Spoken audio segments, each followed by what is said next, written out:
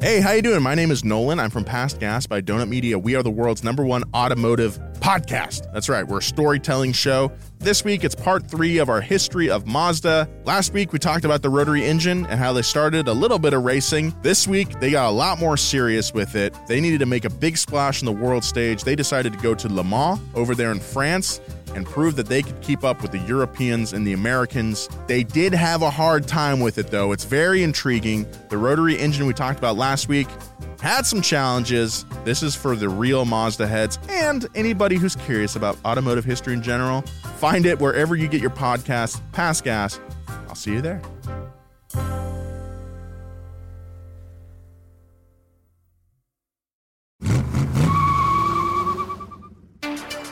1989. The first episode of Seinfeld had just aired.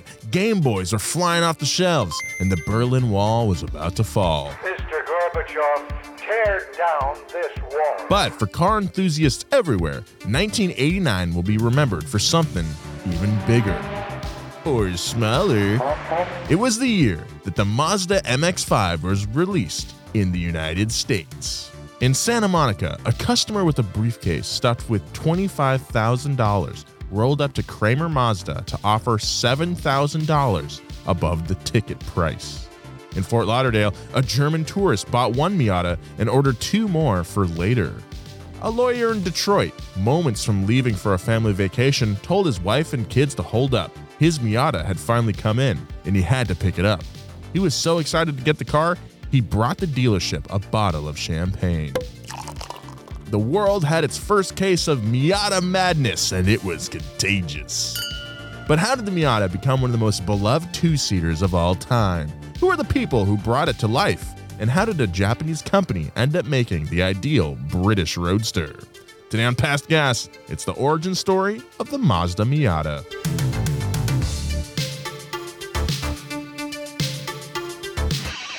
Past Gas Podcast. It's about cars, it's not about forts. That German guy orders Miatas like I order hamburgers. 2 for later, baby. Do you guys like Miatas?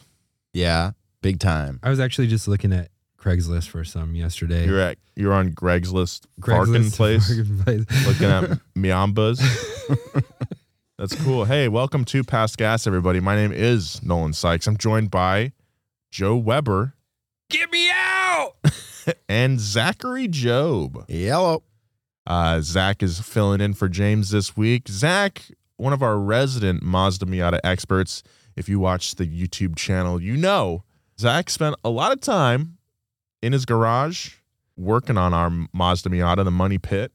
Job, what are your impressions of the Mazda Miata? Well, it's a very fun car. The legend is true. All the hype is real. Miata is always the answer. They're great cars. They're a lot of fun, and especially when you turbocharge them. Yeah.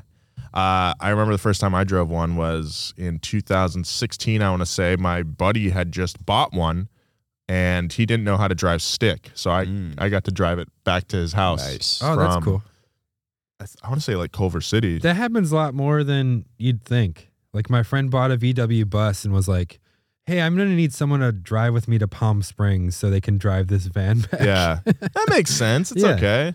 But it's just so weird to me that you would buy a car without driving it first, you know? Hey, don't let anything hold you back. Yeah.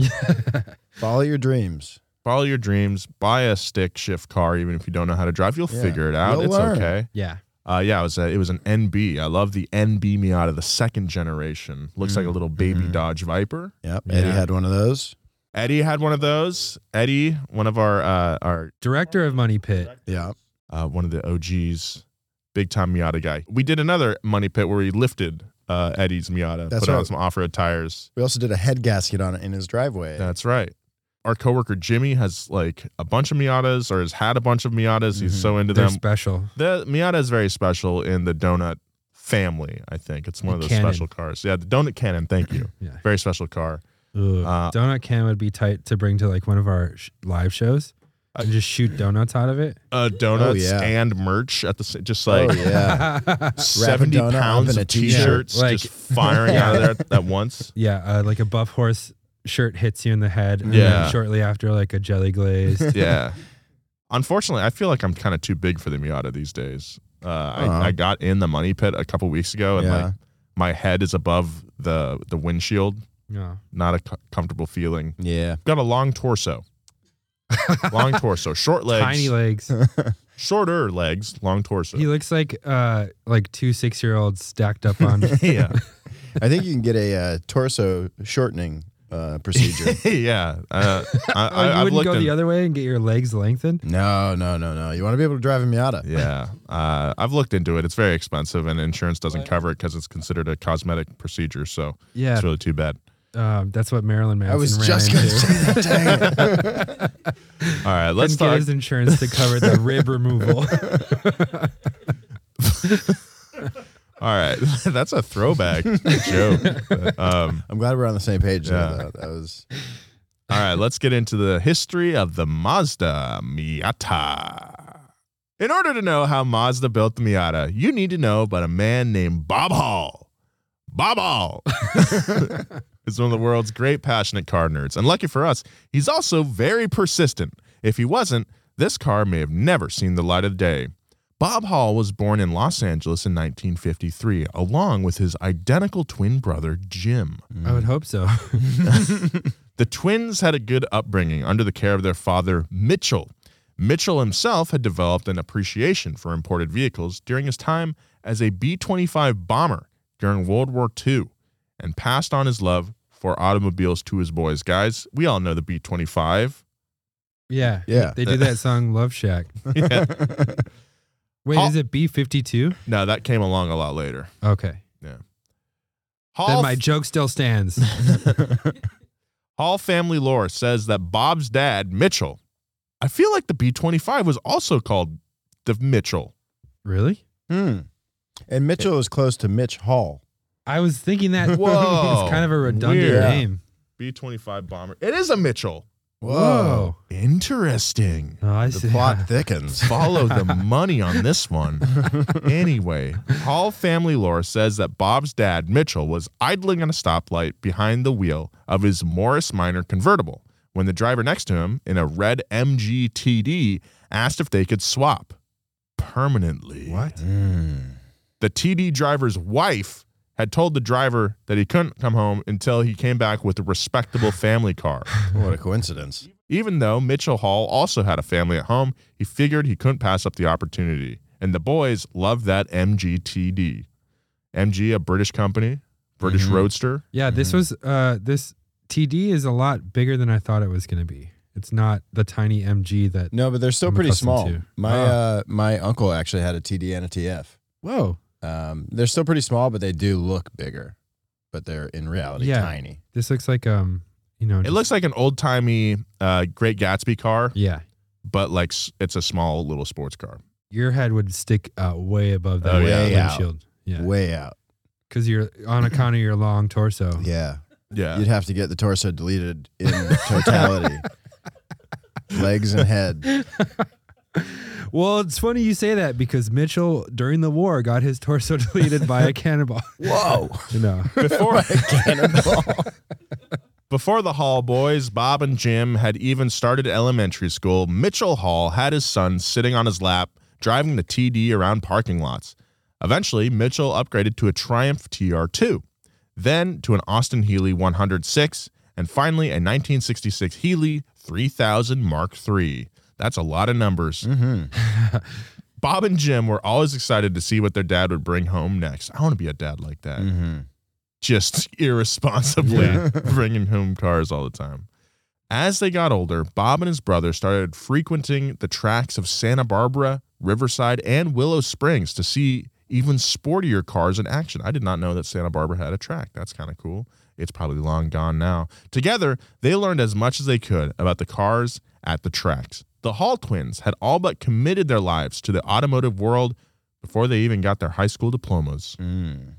Yeah, the Santa Barbara track is now Levi's store. Yeah. Oh.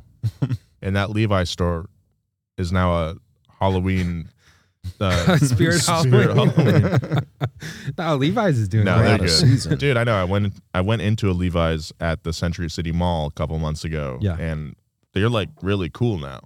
They're doing raw denim now, which is Ooh, some selvage. raw denim. Mm. You don't even wash it for like a year. Your jeans just smell like butt. Your legs turn blue. Yeah, your legs turn blue.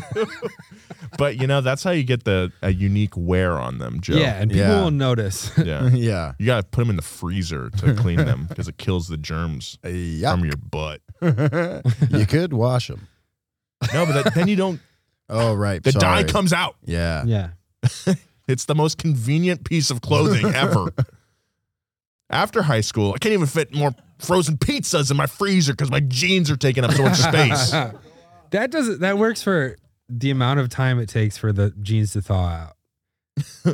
Have you ever done that? No. Where it's like, they're like, if your jeans are stinky, throw them in the freezer.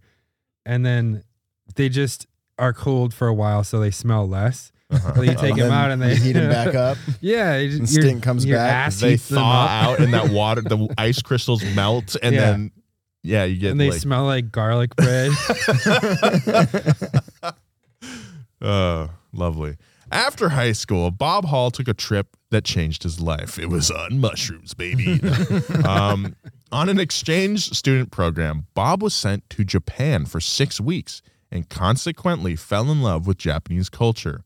When he came back to Los Angeles, Bob kept up his study of the Japanese language by reading manga with an English-Japanese translation dictionary in hand and would visit the Little Tokyo district to see Japanese movies. That's cool. And of course, Bob's love of cars and Japanese culture naturally turned into a love of Japanese cars, and he quickly became obsessed.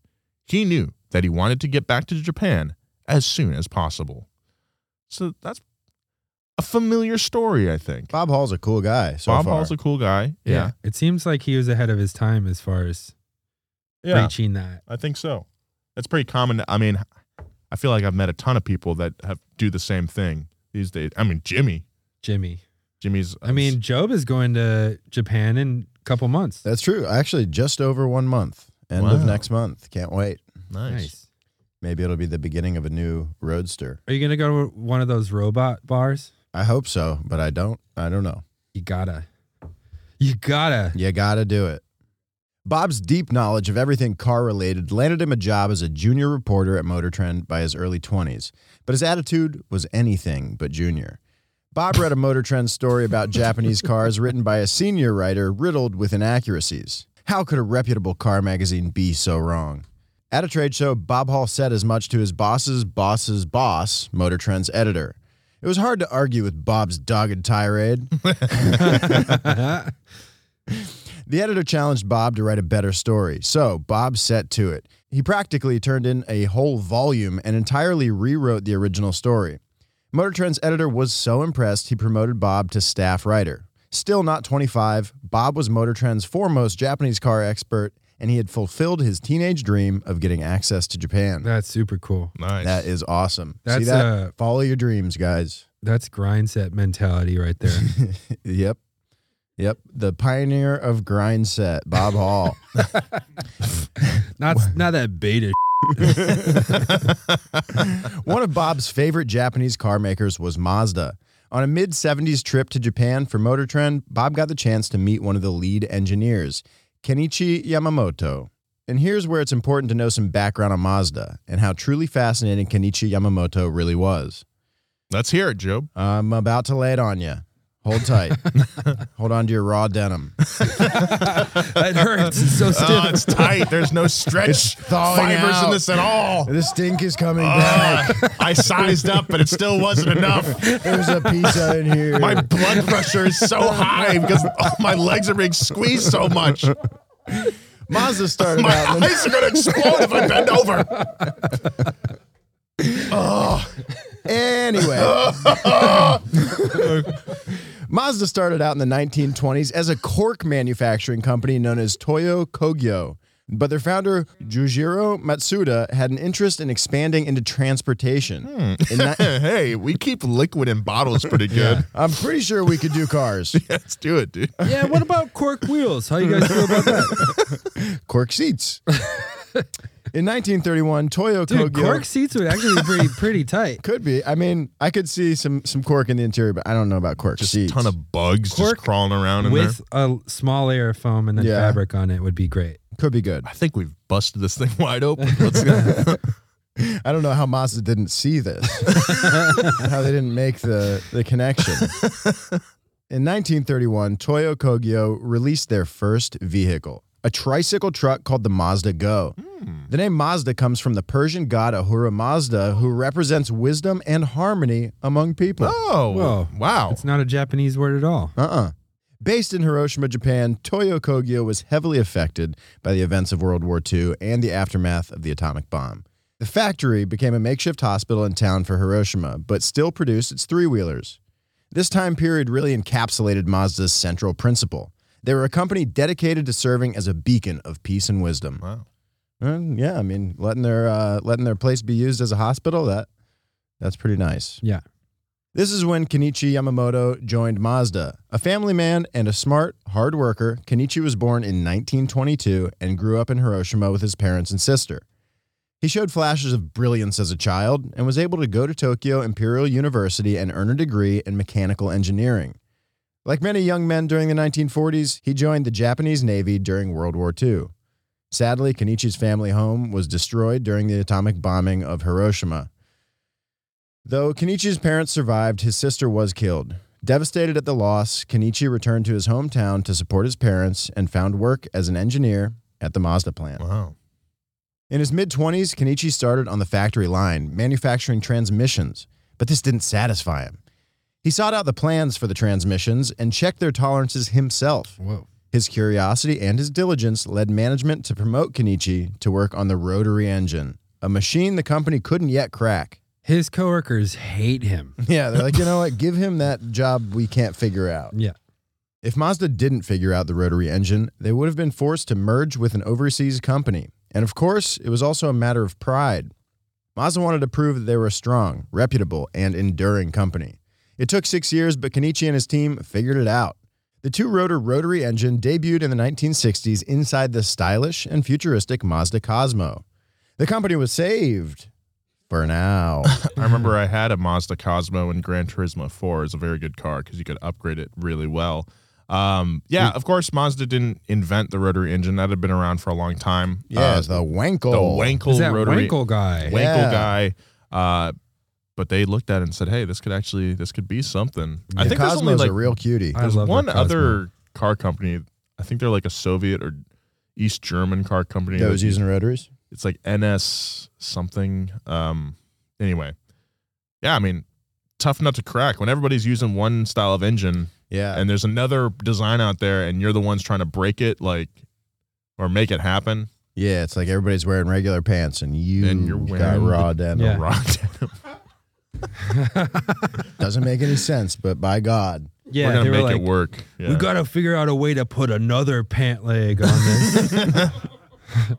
But Mazda's rotary engine's fatal flaw, poor fuel economy, was revealed during the 1970s.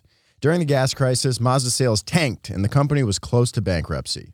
Kenichi was once again asked to help save the company. He was pressured to ditch the rotary engine altogether, but dang it, he refused.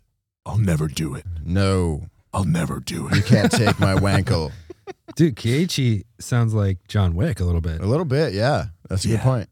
It would have announced to the world that what we had started doing was not good, Kenichi said in an interview, and then we wouldn't have been able to succeed at anything.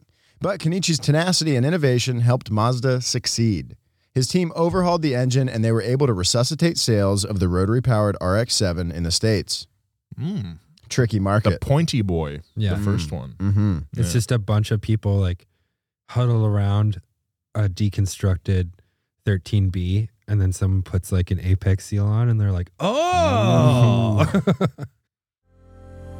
We'll get back to more Past Gas, but right now, a word from our sponsors. By the time Bob Hall met Kenichi Yamamoto in 1976, Kenichi had lived a whole life at Mazda, and Bob was just starting his professional one. But despite their 30-year age difference, the two hit it off. Similarly enthusiastic and determined car nerds, Bob and Kenichi had complementary sensibilities and a passion for the craft. In 1978, as the new West Coast editor for Auto Week magazine, Bob went on another one of his trans-Pacific journeys. It was on this trip that Kenichi, now the head of R&D for Mazda, would ask Bob a fateful question. What should we make next? That's crazy that ever happened. Yeah. That means that we could eventually influence the building of a car at some point, right? Yeah. Get me in at Mitsubishi. I can't wait to be asked that question. Yeah, and he went on to design the first three-wheel Daewoo. In some ways, Bob was waiting his whole life to be asked this question, and Kenichi had simply opened the door for him. The young editor even hopped out of his chair to draw a blueprint of his idea on a blackboard. This guy's extra. Inspired by the joyrides he took with his dad, Mitch Hall, Bob recalls his answer, quote, I shifted into overdrive. I babbled at 70 miles per hour in a trans-Pacific hodgepodge of English and Japanese, how the RX-7 is a neat car, an A-plus sports car. But the simple bugs in the teeth, wind in the hair, classically British sports car doesn't exist anymore. I told Mr. Yamamoto that someone should build one.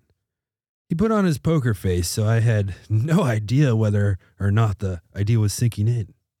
It wasn't unusual for Kenichi to ask someone their opinion on Mazda's future. Journalist Don Sherman recalled Kenichi's welcoming effect. Quote, he'd greet you like a long-lost friend, and he'd ask you basic questions like, what should Mazda do? Where should Mazda go? Do you think there's any place for cork in this car? Do you think Zoom Zoom is a good marketing campaign? Should have a little kid wearing a suit. But Bob's answer was unusual, mostly because this ideal British roadster, particularly something affordable, was basically dead. Still, Kenichi took a photo of the drawing to memorialize it, but didn't give any of his thoughts away. The two retired for the evening. After Bob's trip to Japan, he couldn't get this idea out of his head, the affordable roadster. In the late 70s, the heyday of sports cars was at an end. Fun to drive and affordable roadsters like the Lotus Elan or the MGB Roadster were being discontinued or stripped of their engine power in the name of fuel economy and safety. Even though Mazda just launched the RX-7 with its coupe and convertible models, it was expensive and much more reminiscent of a Porsche than a roadster. It is ironic that the British roadster is such not a cliche, but an icon because it rains a lot. It's true. It doesn't really make a whole lot of sense when you think about it. Not a lot of like sunshine over there. And you want to know what? I am a Miata guy, but I also own a 1979 MG Midget. What? Yep. It's in my mom's garage in Ohio. Oh, wow. I learn something new about Job every day, and I become more envious with each factoid. You're like an onion. What? Shrek. Dude, are we on the same page or are we on the same page? It seems today? like we're on the same page. Wow. Bob thought there had to be a way to keep his favorite childhood car alive. Roadsters were the rides that made him fall in love with cars in the first place, and he couldn't bear to see them fade into obscurity or be reserved for the wealthy. And soon, he'd get a chance to make it happen himself. In 1981, 28-year-old Bob's dream of working for Mazda became a reality. He was hired to work at Mazda North America, MANA, in their product planning and research department in Southern California. Whoa. Though he was brought in to work on the B-Series pickup, a surprise visit by his old friend Kenichi Yamamoto reignited Bob's main passion. You know what's weird is, this is going to sound really nerdy unless you're a huge baseball fan. Mazda is the Yu Darvish. Oh, yeah, Yu Darvish. He's Iranian Japanese, and he broke into the American market, and he plays for a California team. He's a baseball player, I take it. Yeah. He's really 6'5", throws 99. Yu Darvish is a fun name. Yes. When going over the team's progress, Kenichi looked at Bob and said, "Hey, what about your lightweight sports car? Why don't you study that?" Bob didn't need more than that. I bet his supervisor like that, where it's like, hey, we got Bob work. He's really helping out on this truck design. And the boss comes in, hey, how about you go do something else? Yeah, you know where I want you? Over here. Bob didn't need more than that. He dug right in, creating a multi-page manifesto entitled, "What is a Sports Car to an American?" that had a central thesis. Sports cars must have a degree of performance, but more importantly, they must be fun to drive. Bob determined that didn't mean the car had to have crazy specs or go 0 to 60 in 8.5 seconds, which used to be fast, but it had to feel that way, and it had to look cool. With his manifesto in hand, he went down to the mailroom and got to work. Wait, what's stock Miata 0 to 60? 8.8. Hey! Yeah, it doesn't have to go 8.5. It could go 8.8. It'll be fine. Bob proposed recycling existing components Mazda had already designed as a cost-saving measure. They could give their new car a 4-cylinder engine, rear axle, and manual transmission. But Bob was adamant that it be a front-engine, rear-wheel drive setup. Otherwise, it wouldn't be true to its British roadster roots. Bob's essay made waves with the Japanese company men at Mazda, but the go-ahead to start developing the car had not yet been given. That wouldn't happen until 2 engineers in the experimental department got their boss, Kenichi Yamamoto, to take a business trip to Tokyo. And they convinced him to drive a British roadster, the Triumph Spitfire, through the mountains instead of wasting away in traffic. Feeling the wind in his hair and taking turns through the mountain roads, Kenichi caught the roadster bug. And he knew Mazda needed to have one of these cars. In 1983, Kenichi handed his directive to the general manager of product planning in Japan, one Mishinori Yamanouchi. Kenichi wanted the lightweight sports car that so many within the company were clamoring for, and Kenichi had now experienced. The next question was, what to build? Bob Hall had submitted his idealized proposal, but that wasn't a plan, and multiple teams in Japan also had their ideas about what kind of roadster Mazda should build. Yamanouchi devised a contest between the Japanese and North American studios to decide the build, and Bob Hall couldn't be happier. There was only one problem. Bob Hall was an enthusiast. And though he was maybe one of the most enthusiastic enthusiasts there ever was, he didn't have the design pedigree needed to tackle this task. The man did not go to engineering school. This guy is just Jimmy. The LWS, or lightweight sports car, became MANA's top priority, and assembling the right team became paramount. Mark Jordan became Bob's first Mark.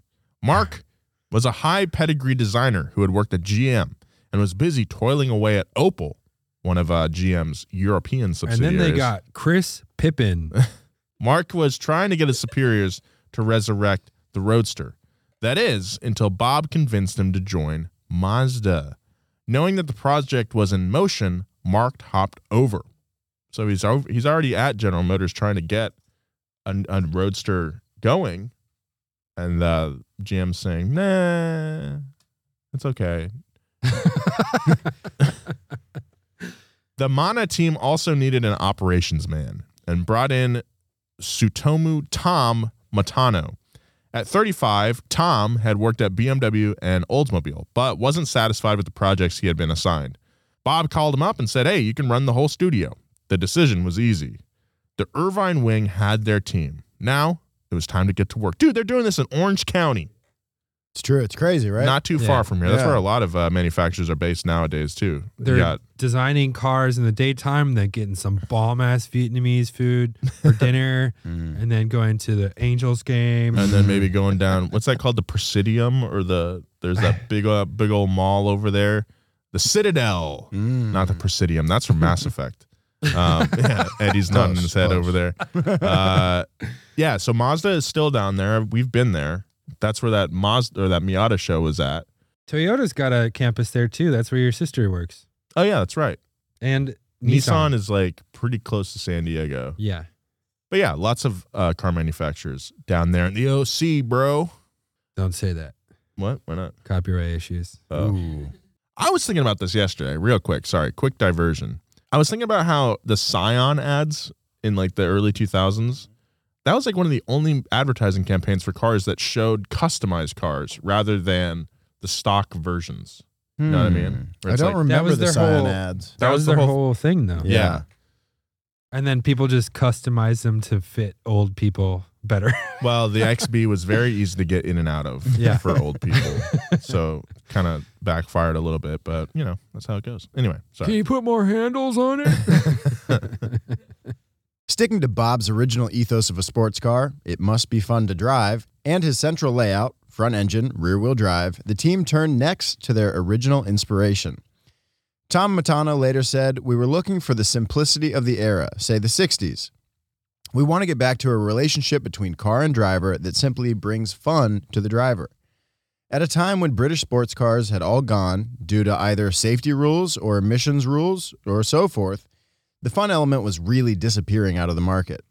And again, another urge was to provide the type of car that we loved when we were younger. We thought a small sports car with a convertible top has to have a place in the future as it had in the past.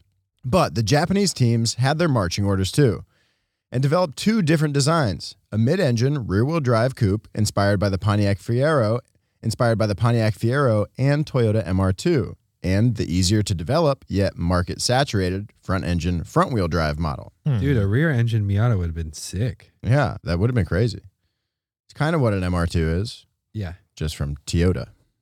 In April 1984, it was time for the competitors to show off their stuff.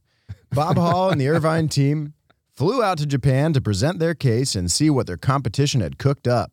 And it was not looking good for Bob. Oh. The judging panel was drawn more to the proven design of the front-engine, front-wheel car and the emerging mid-engine model. The panel thought Bob's designs, on the other hand, were old-fashioned. Even though, as Bob would argue, that was kind of the whole point. After having championed this lightweight sports car from the beginning, Bob Hall's dream of designing the Mazda Roadster was dead. Almost. Even though the panel was sold on the Japanese team's development, they thought it good sportsmanship to give the Irvine team a go at a full-scale model. The Japanese and American designers would have 5 months to prepare full-scale models and could return to present their ideas. Hi, I'm gonna need a lot of clay. That's when Mazda would choose their direction. There was still some light left for Bob Hall. Back in the States, Bob and his team got to work. If the panel thought the design was too old, then they'd try to incorporate some modernity into their new model. The idea they settled on was the Duo 101. They'd add a removable hardtop to their model, giving it the feel of both an LWS, lightweight sports car, and a coupe, all in one. Bob and crew spent all 5 months cooking up this model. You know, come to think of it, they were kind of on the cutting edge of this like retro futurist wave that kind of started with like first, I guess, the Viper, and then like the Prowler, and then Prowler's a big new one. Beetle. Yeah, they were a little bit ahead of that, huh? Yeah. As promised, they returned to the Mazda headquarters in September with their clay model in tow. That would be tough to ship. Presented next to the other models, Bob realized they all had two-door models painted in the same red color. He feared their newly revamped model wouldn't stand out. But they had one more trick up their raw denim sleeve. After giving their complete presentation, Bob walked over to their model and removed the hardtop from it, showing the panel the true possibilities of the Duo. I thought they were going to say, Bob had just watched the Smurfs and really liked the blue. And thus, Mariner Blue was born. The panelists leaned forward. The vibe in the room had shifted. The last place American entry had just literally blown the top off the competition. My life. Did that roof just come off?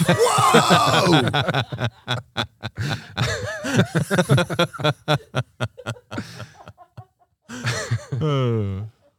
That's like when James Cameron supposedly was in the meeting for the Fox meeting for the Alien sequel, and he drew an S and then put two lines. Yeah, and they all stood up and started clapping.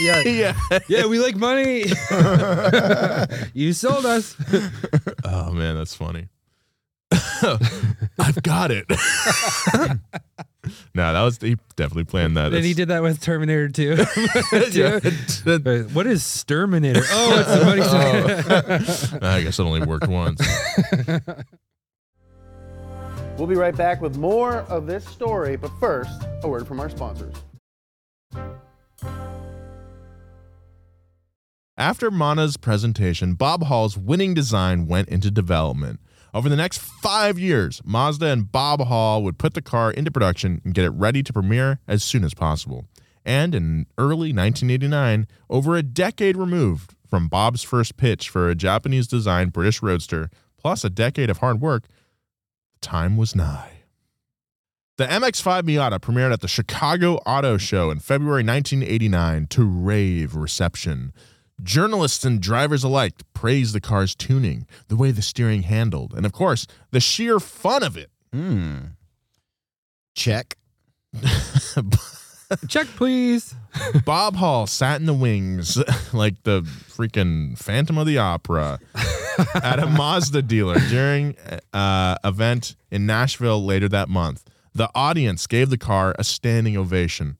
Bob had tears in his eyes. Oh. Jim, Bob's twin brother, who also devoted his life to working in the automotive industry, had to admit that his brother had a winner. You got me on this one. You don't normally get Jim, but God, Bob. At the time of the Miata's release, I wonder which one was born first and if they like held that over their head. You know, some twins will do that. Yeah. It's like, I'm actually the older one. But Jim was busy designing the Saturn Sky. Yeah. At the time of the Miata's release, Jim was working as an assistant product engineering manager for GM. When asked about his brother's success by People magazine, he couldn't help but to admit defeat to his sibling. Quote, "Now I have to worry about a wife who wants to buy a Miata."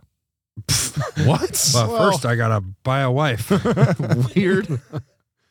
Interesting quote. People magazine was talking to car engineers? That's weird. That's interesting. Yeah. I would expect that from Parade, but Motor Trend called the Miata the best sports car buy in America. Road and Track called it one of the 5 best cars in the world. And after the car's release in the States, Miata owners reported strangers asking them for test drives. That's kind of sick, actually. That is awesome. That brings people together. That's weird though. Like, Hey, can I drive your car? yeah. You could be in it too. As Miata madness swept the country, Bob Hall basked in his success. His belief in the power of the car that had made him an autoholic in the first place had been vindicated. Bob later recalled a run-in with Kenichi Yamamoto, his co-conspirator and now president of Mazda. What a come up. Quote, "About a year after it launched, when the car was in huge demand, Kenichi came up to me and said, 'Bob-san, MX-5 is your ikigai moment. It's a Japanese term for the thing that you do in life that validates your existence.' I'm kind of happy with that." I had an ikigai moment when I smelled my raw denim the other day. I haven't washed it in 6 months. Well, I mean, that's how you get the wear, dude. That's how you break them in. Since its release in 1989, the Miata has become a cult classic. Travis Aluski, an editor at Road and Track and one of the most vocal Miata fans online today, summed up the Miata driving experience to Mel Magazine. "It communicates with you.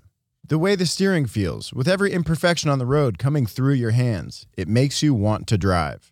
That feeling is the perfect encapsulation of the Japanese phrase, Jinba Itai, which means unity between a horse and its rider. Ah. Mazda used Jinba Itai as a guiding principle when building the Miata, and it's clearly shown through. Yeah. Not to talk about James Cameron again, but that scene in Avatar when they connect their braids. Yeah. Yeah. That's a real Jinba Itai moment right there. Great point, Joe. Dang, Thank you. dude. It's all coming to the denim, James Cameron, 1989, Taylor Swift. Follow the money. Follow the money, dude. Okay. Okay, Sturminator. Another enduring characteristic of the Miata is that it's not only fun to drive, but it does so without the crazy power you see on a supercharged sports car. By 2004, cars were getting so fast you couldn't have any fun on the road, Aluski told Mel Magazine. You hit second or third gear and you're going at speeds that will get you arrested. That's not the case with the Miata. You can't even get arrested in 6th gear. It doesn't even have one. Yeah, that's the point. The car emphasizes fun over numbers, which I find really important. And that's just on the base models. The aftermarket scene for Miatas is huge. Oh, yeah. Big Huge. time. Huge. Huge. There's something for everyone with the Miata, whether you're making cosmetic adjustments or performance tweaks. It's a great car for anyone to work on, from hobbyists to weekend track drivers. Yeah. dude. Couldn't agree more. Very easy car to learn to work on cars on. It's just a little toy car. In 2016, the Miata crossed the 1 million units produced mark. It already holds the Guinness World Record title for best-selling open-top 2-seater sports car of all time. Miata's ethos of affordable and fun to drive are part of what makes it so important to car enthusiasts and everyday consumers alike, and hopefully it stays that way. That's how Bob Hall wants it. When asked about how the Miata has changed since its initial release, Bob responded, quote, "Hugely, and at the same time, not at all." When asked about how the Miata has changed since its initial release, Bob responded, quote, "Hugely, and at the same time, not at all. What's the same is the MX-5 is still pretty much the only game in town as regards to an affordable 2-seat sports car, just like it was in 1989. And you know what? That's pretty accurate. except for there's the Miata, and there's like the BRZ GR86. Yeah. And does that have a back seat though? Those do have a back seat, but I'm saying 2-seat sports car. Yeah, that is like the only 2 seats. The GR has a back seat, but it's really more for just like throwing a backpack in there or something. There's no way like a child would have a hard time fitting in the back there. Oh. Yeah. Anyway, that's a totally different car. It is a different car, Yeah. but man, I love the Miata. Yeah. What a story. Great story. Yeah. And now, do you think I should get an NB or an NC? I heard NCs are on the RX-8 platform and they're a little bit bigger. I would say NB. Yeah. they are a little bigger, but also I'm going to say NCs are also hugely slept on. Like, They are slept on. Everybody kind of hates them. yeah. And for that reason, I think you'll be able to find an NC with a lot lower miles. It's newer, so it's got like more kind of conveniences. They only made it for like 2 years though, right? They made it for a short time, but dude, I like the NBs that you're going to find for like your price range, Yeah. I think, are going to be in much worse shape than an NC Wow, at that dude. same price. That is I'm all serious. probably true. Yeah. Because you only have $100. You only got $100, dude. So Well, I'm mad. no, you probably could get a it's really true, nice but I'm NC. mad at you for calling I'm me not- out for being a poor. I'm not saying that. I'm poor. saying like you're not going to go out and try to spend $20,000 on like a pristine NB. Your budget's probably like what, like $10,000. Wow, dude. That's my shut up. It's 6,000. Whatever it is, you're going to find a better shape NC. I don't know. It's your That choice. is all probably true. If you don't mind the looks of the NC, yeah, you should I get think an NC. don't really I think care. a lowered NC, those look really good. Yeah, they definitely can. yeah. I've seen some good looking NCs. Yeah. I've also seen some bad ones. We got some listener fan mail. Oh, yes, we This is do. from Jacob from Halifax in Nova Scotia. Ooh, Nova Scotia. Huge fan of the show, channel, and DRS as well. Thank I you. find myself in a strange position with my love for cars, and I wonder if you guys ever have the same thoughts. Oh, where's this going? On one hand, I'm a huge lifelong car nerd. I love cars and car culture, and few things make me happier than working on my box rabbit. That's cool, you got a rabbit. But on the other hand, I'm a pretty big hippie and acknowledge the many negative aspects of car-centric city planning, emissions, and pedestrian safety. This guy is subscribed to cars on Reddit for sure. So am I. Do you guys ever feel that dense urban cities would be much friendlier if they were less car-friendly and more restrictive to passenger vehicles? If so, how does this mesh with your love of cars? On another note, I bought the pop-up headlights hoodie, and it's dope, but way too thin for Canadians. Oh, Can you do a Canadian edition, maybe with triple fat goose feathers in there? That's a nice thick boy to keep my bones warmer. Thanks for reading, Jacob. Thank you, Jacob. Look, we live in LA, but in the past couple of years, I've been to Chicago like 8 times, and a city that has like truly good public transportation is so much like I love Chicago for that reason. It's so easy to get anywhere. You do not need a car. And the trains are great. The trains are great. The bus system is awesome. Like, I could see myself living in a place like that. I think it can be hard to kind of reconcile like the climate reality that we live in and also being like a car person. But how I think of it is like, if I had an option to take public transit to work every day that didn't take 2 hours like it does now, like from where I live to our office, I would do that instead of driving every day. I hate sitting in traffic. The driving that all of us like and would like to do all the time is like fun canyon driving. Yeah. But Cruising not outside of the city. But every time I'm crawling in traffic, especially since I started working for Donut, I'm like, this is the dumbest. Like, everyone's in this 10 by 10 bubble that's run by explosions, and we're all crawling along. Like, how dumb is that? I was thinking about that the other day. I was like, okay, in like 100 years, are people going to see pictures of traffic and be like, that is the dumbest thing that's ever happened? It's just because it's normalized now that we don't think about it. But like, if you've ever seen that picture of like what 50 cars look like with one driver in them, then what a bus looks like with 50 people on it, it's like, this is dumb. I think it just depends on the city, man. Like LA, the geography, the excuse that's given for not having good public transit here is that the geography, it's too big. Like, it would cost too much to build a good train system. It's like, yo, dude, we're also building like huge stadiums everywhere. There's 2 stadiums that have been built near our office, like that cost probably more than $1 billion each. Would it cost a lot of money? Yes, but the short-term cost would have such long-term benefits. Yes. I just don't buy that argument. No. It would take, look, there would be probably a lot of eminent domain that would have to take place. No, I mean, LA. you build underground. Underground, though. And the thing is, we've been trying to build a Purple Line, light rail from the valley, right? From downtown to Beverly Hills to Santa Monica. Yeah. And rich people in Beverly Hills have been fighting it tooth and nail for the last 10 years. Yeah, and that's an underground system. And it's stupid. They have their kids standing outside of build sites protesting because they think it's dangerous that they're digging under a school. Yeah. Oh my God. So it's just ridiculous. I've never been bought that argument. petitioning for zip lines. Yes. Zip lines. Yeah. Well, yeah, because like we could put us on a skyscraper downtown. Exactly. All the way down to Santa Monica. Yeah. And you're just cruising along, and then like when you need to get off at Fairfax or La Cienega, you just let go, and there's like a big airbag there. Exactly. Yeah, that'd be cool. So anyway, I'm going to Europe later this year. I'm really looking forward to seeing how like France and Spain do their public transit. Yeah. Anyway, this is public transit is good, and if there's less cars on the road, that means less traffic, and that means more fun driving for us. So it is, as a car person, it is kind of like tearing me apart, though. Yeah, I definitely. love cars. I wonder how to incentivize people to take public transport in places that it is more prevalent. You know, getting people over the hump. Yeah, people who have good transit systems, they don't need to be incentivized at all. They all rely on it. Chicago is a great example of that. New York, another great example. It's just like that's true. Here I mean, the Bay Area has pretty good public transit as well with their BART system. Just LA. I'm sorry we're focusing so much on LA, but that's where we live. It's hard to do. Well, we also have a reputation for having the worst traffic. Yeah, that's out true. of most cities.